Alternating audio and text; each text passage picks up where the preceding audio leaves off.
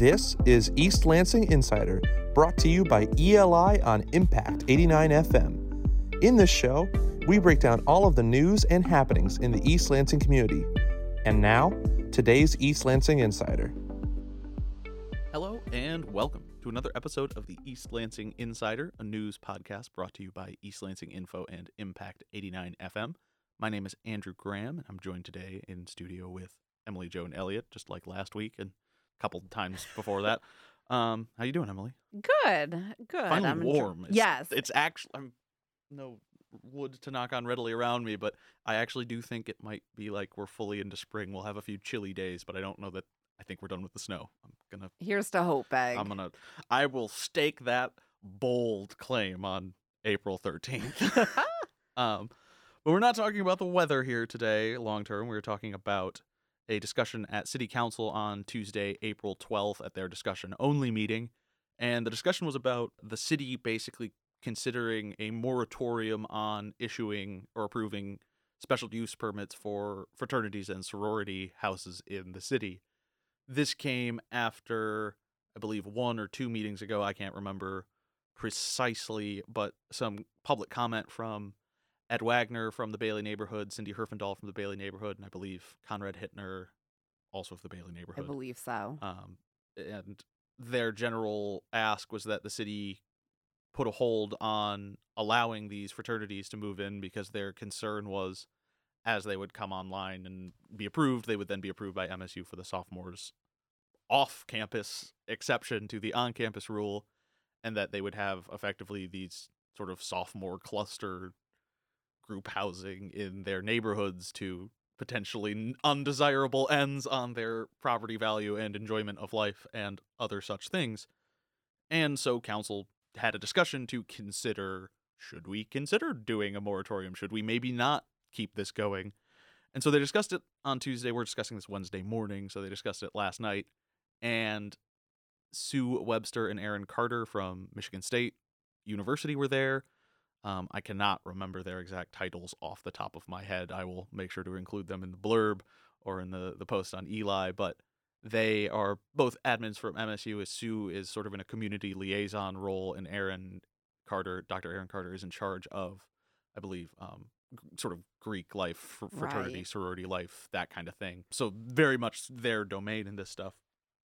And watching back the video, I learned a lot. I don't know, you, Emily, you haven't watched it, so let's sort of spin it back and have you grill me a bit. But I think it was sort of the first time there's been a public accounting or explanation or sort of forum from MSU that I'm aware of. I think it got discussed at the University Student Commission or something like that. But they've been answering questions about it, but they haven't sort of had a press conference or Right. come out and said, here's the whole deal with this. Right. So I think just for some background information, which I could share before we move into grilling you, is the university, primarily Sue Webster, Erin Carter, and a handful of other people hold these community stakeholder groups. Yes. People from the city like Tanya Williams, who's a resource Those were born officer. out of COVID, too. Yes. Those groups started happening during the pandemic and sort of making sure students who were all of a sudden homebound, but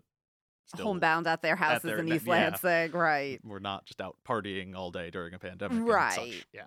You have, I believe, Jesse Gregg often attends them. So there has been this unofficial communication about the sophomores on, but it hasn't been in a public meeting.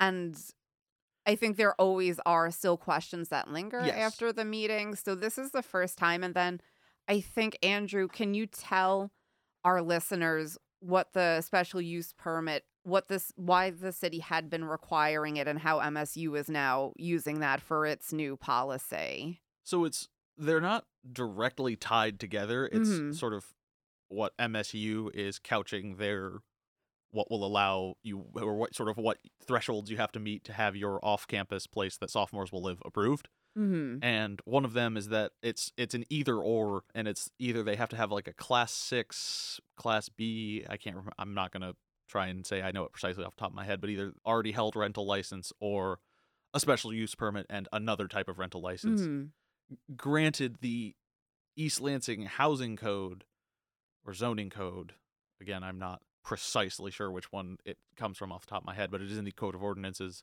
that they basically fraternities and sororities have to have an SUP. That's something the city's been very lax about enforcing. They've sort of, as places have moved or like establish a new fraternity in a house, or a fraternity and sorority moves to a new house, then they might come before city council and get an SUP. But there have been numbers of cases that we've seen where a fraternity or sorority has just been operating without one, with the letters, and then the city just kind of finds out and says, hey, come get your SUP. And they come and do it. It's not been a big deal.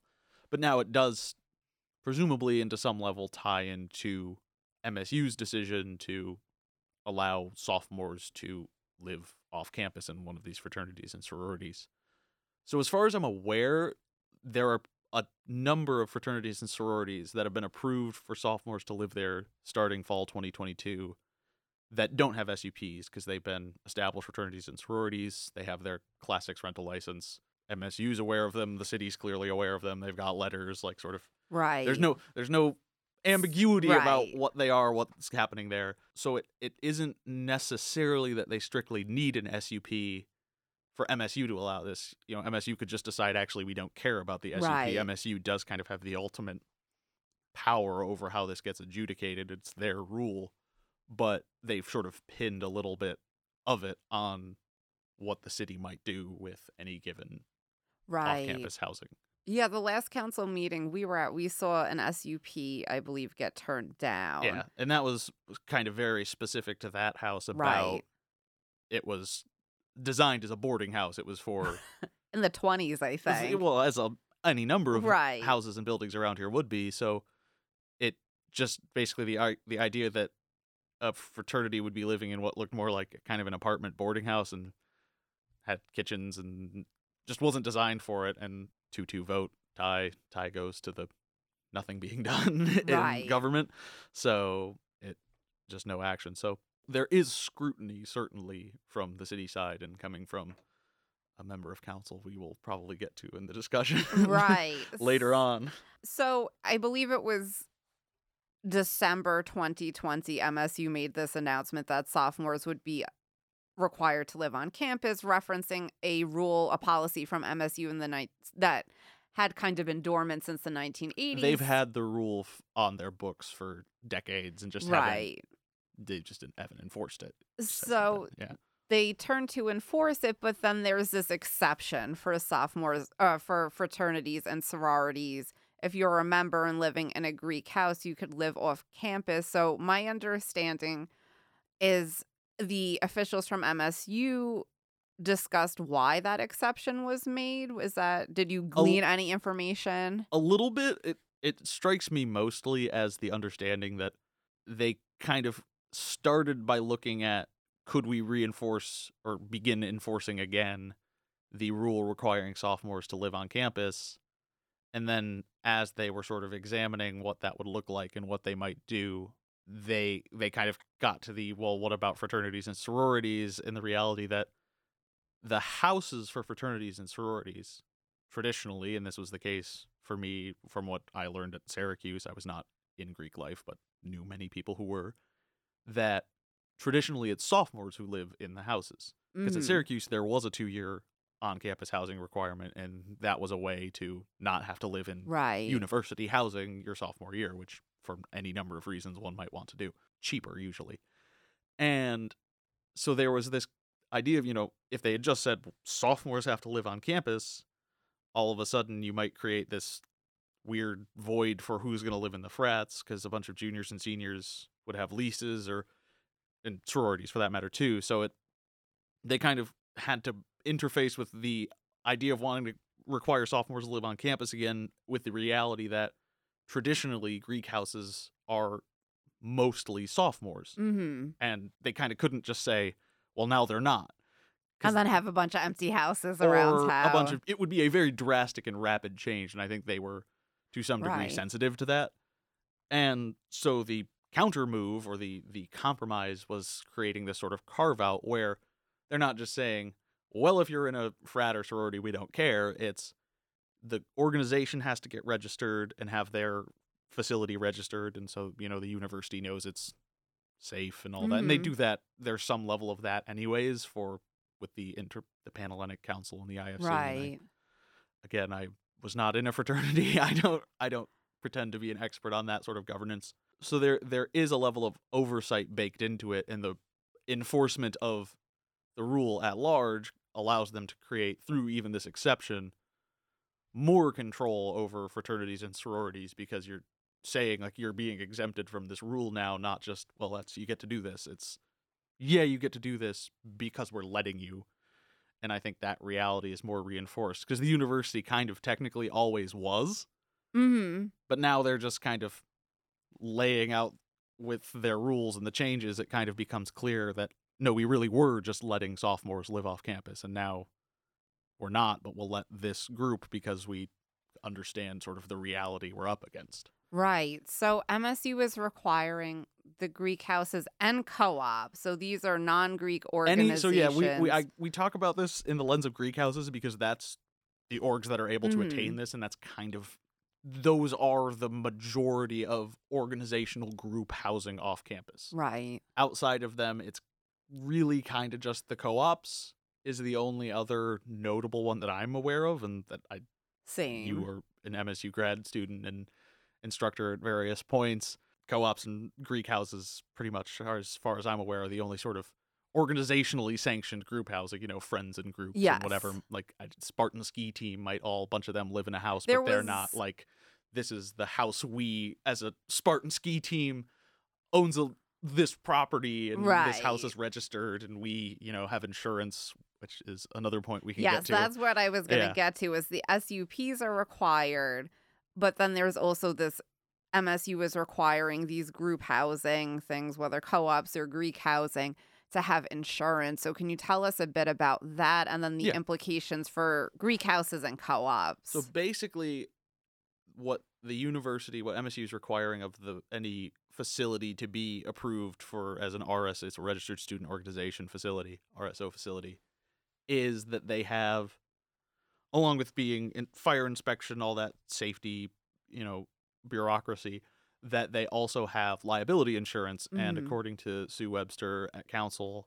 this came from the university's risk adjuster and general counsel, and it's I think up to $1 million of liability coverage for a single incident, and then up to $2 million in a single year, I think, are the minimum thresholds.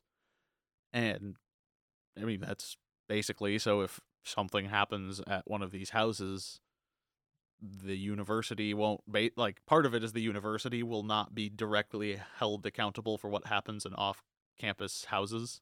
Right. It's kind of this odd way for the university to take more control over what's happening in off-campus houses while still not facing ultimate culpability. Right. In terms of going to court, of if you went to a hypothetical frat party, and I will use this example because it got brought up, and I'm not, they were talking about if, there was a sexual assault, or somebody got drugged or hurt in a fight, or, any number of things at, a party or something at one of these places, that basically the university wouldn't end up getting held accountable for that because it's not in their realm truly, because, I mean, it is citizens in East Lansing in terms of the eyes of the law, so I get that. And this is where George Brookover comes into the picture, who, in his sort of classic lawyerly, he really wasn't getting after Sue and Erin for they are not making these decisions, those two, unilaterally or anything like that. But his point was basically, one, that it kind of seemed like the university got out over their skis a little bit on this one, and that was something Mayor Ron Bacon echoed. And that, to some level, the burden of this the burden of patrolling, policing, keeping a lid on this to some degree is being put on the city of East Lansing still, because city of EL's got to respond with fire, police, paramedics, whatever it might be. And it was kind of funny. He asked during the meeting, he goes, so is MSU giving the city $1 million or something to pay for these services? And the counter back from Sue and Erin was that they're not actually asking ELPD or MSU, or MSU is not asking ELPD or anybody to do anything more necessarily. What MSU is going to do is follow up more on the information they get from ELPD and ELFD and so on. I might be willing to call that claim out a little bit at the moment, not because I don't think it's true that they don't get information or that they aren't intending to, but I talked to Sue Webster and Anthony Williams, who is Dean of Student Affairs, effectively. That's not his full title, but that is what most people would have in their brain of what he does. And like student rights and responsibilities and stuff like that. Or that might be Venny Gore. That's where my brain starts to run into who's who. But they explained that they're going to create a system with ELPD to share, here are all the tickets because there's a self-reporting. I followed up with ELPD and they said, we haven't heard from them and set anything up yet. So that's not to say, the fall, again, it's April, fall 2020 semester begins in August. I'm not trying to be glib. There is still time. And what we're talking about in terms of an information sharing system here is a spreadsheet emailed weekly or monthly. So it's not like something that needs months of study and work. It's just, hey, these are the addresses. If there's a citation issued at these addresses, we need to know about it. Can you just make sure? But that is still going to be extra work for ELPD on some level at some point. I see both sides on this because from the MSU perspective, these Greek houses had existed. If someone drank too much, surprised that these places are here. They've been here all along. The police and the fire department and paramedics were all responding to various issues before this. They have been right now, probably not this moment, but yeah, this week I'm sure. To date, yes. St. Patrick's Day was about a month ago, right? Right, but then from the ELPD perspective, sure, providing that information, they put out to the public a weekly use of force report. Yeah, it's not like a secret or anything. Right, but I know ELPD is struggling with staffing right now, and any extra administrative task I do think is going to require it is energy. Some hours of work. I don't know that it's a lot of hours of work, but it is some hours of work that somebody's going to have to do to make it happen, and that at some level that somebody has to be an ELPD. And I think that was kind of the point that Brookover was making here of, in MSU's move of sort of moving unilaterally on this because they can relative to the city and kind of getting going and maybe not having these conversations until now. They're in a position where they've kind of made these decisions that are having these knock-on effects, and the city council is in a position where they can't really advocate for, well, that's going to put our city police in a pinch. They're in a position where they can complain about, well, our city police is going to be being put in a pinch by that. The operations got maybe a little bit of out of order, and that, I think, was part of why that conversation was happening in general at Tuesday's meeting. Right. I just don't think, MSU is not beholden to the city of East Lansing. MSU, nobody's elected at MSU directly, really, who runs the university except the Board of Trustees. But that's a statewide election. Right. And so it's not like MSU is beholden to the voters of East Lansing in any way.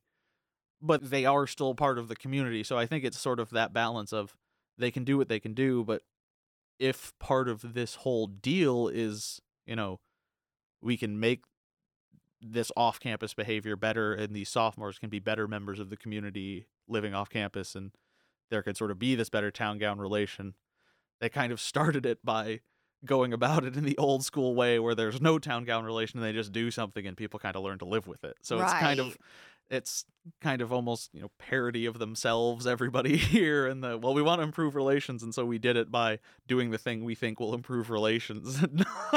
And then the city gets to run and jump on the back of the bus. Right, and so I think all of the intents were good, and I don't think that, this is going to be some disastrous thing. I don't want to, or anyone's relationships are broken or anything like that, but I just think it's another good kind of microcosm of how, because MSU can just kind of make a decision and go with it, the knock-on effects they have, and how what it seems like the city would have wanted is more of at least a voice, if not a vote, in that discussion on the front end about actually deciding to do it.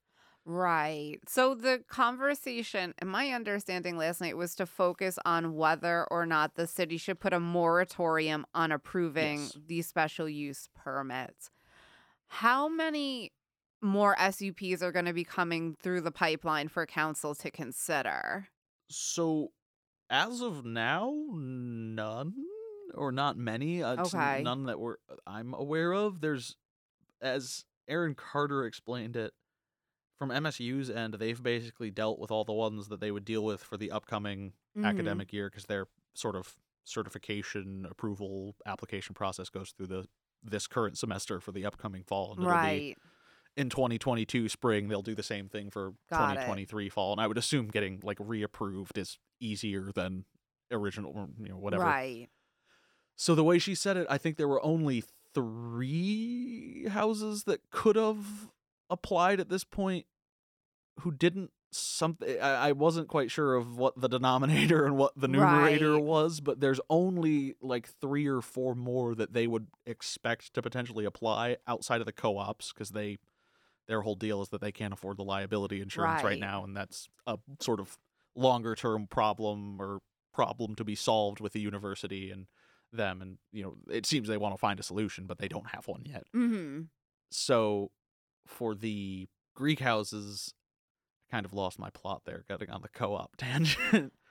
We were talking about how many SUPs Correct. council could expect. My apologies. Not many is the bottom line answer there. And so MSU, their indications, Erin and Sue, is that there aren't any more really coming from this cycle. They said that I think the phrase Erin uses, there's no backlog. So it actually seems like they more or less kind of moved through them all in one kind of blow. Right. And so at this point, the city could go ahead with the moratorium, but it wouldn't. The cat's out of the bag, basically. Right. They're not going to stop many more when a majority are seemingly already approved. Right. So what were some of the concerns, though, that various council members voiced about just Greek life and housing in the community? Because I think although the moratorium might not achieve what council thought is like stopping problems, what were the problems they were hoping a moratorium might solve? Well, I don't think they were realistically going to do a moratorium. Just some sort of reading the tea leaves of like the reality of the situation. Right. And I think the consideration of the moratorium was both maybe a bit of an olive branch to the people in the community who are reasonably like concerned and Right. potentially upset about, if you had a frat moving into your neighborhood, you would probably feel some ways about it. I am Right. certain anybody would, and good or bad. I cannot imagine being wholly ambivalent about that. And so I think it's a bit of an olive branch to those people, and it was a bit of a way to kind of force this discussion that did happen, whether that was intended or not. Right. But it did lead to this sort of insightful kind of open discussion about what exactly the goal is here, what MSU is sort of their perspectives and how they're approaching it, and both how they can kind of do better. And like, just it got the issue out in the open with both city stakeholders and principals and MSU sort of people who actually have some real swing and sway. Right. And I'm not, again, Sue and Erin do not come and make unilateral decisions, but they have seats at the table at MSU and are people who, they're not just there to provide lip service. They have real like roles and can sort of go back and actually hopefully advise and inform the process with like what they take away. So I think the moratorium on SUPs for fraternities and sororities itself was not something that I ever thought was really going to happen, nor would it be a huge sort of thing in all actuality if it were done, because like Erin Carter noted, most of them have gone through, and that's not going to stop fraternities and sororities from necessarily operating in East Lansing. It would have maybe stopped MSU in a few cases from allowing sophomores to live in a couple of fraternities once we got to this point. So the discussion in the meeting kind of became, or it kind of became evident that wasn't going to do anything, or didn't serve the maybe purpose that it could have 8 months ago or 20 years ago. I mean, who knows? Right. So I don't expect there to be a moratorium. It just doesn't seem like there will be much efficacy to that in general. So I think there's still an appetite to get a hold of what's going to be happening here and to make sure that, like, MSU is kind of holding up their end of the bargain, because it certainly seems like the city is intent on holding up their end and, you know, making sure that quality of life for year-round residents is not notably affected by theoretically a bunch more sophomores being kind of crammed into different places. That's kind of what I wanted to get at, is when we had the 3 community leaders from the Bailey neighborhood, can you maybe outline the specifics of what they were concerned about? So one of the issues was about parents buying houses and letting their students live there. So that's kind of a separate issue. Put that issue. one off to the side for now. And then the other 2, Conrad Hittner from Bailey had some very specific points about the types of housing being converted into fraternities and basically the, like, rights of police to search and come in and common the space. famous line from Chad Connolly that We we're are rarely invited Rarely are in. we invited in, which is unsurprising. So Conrad Hittner also kind of had some very granular specific points. And then Ed Wagner he was reading a letter that the Bailey Neighborhood Association board sent in. And basically they were the ones who were sort of like, we maybe pump the brakes and let's figure out what's going on.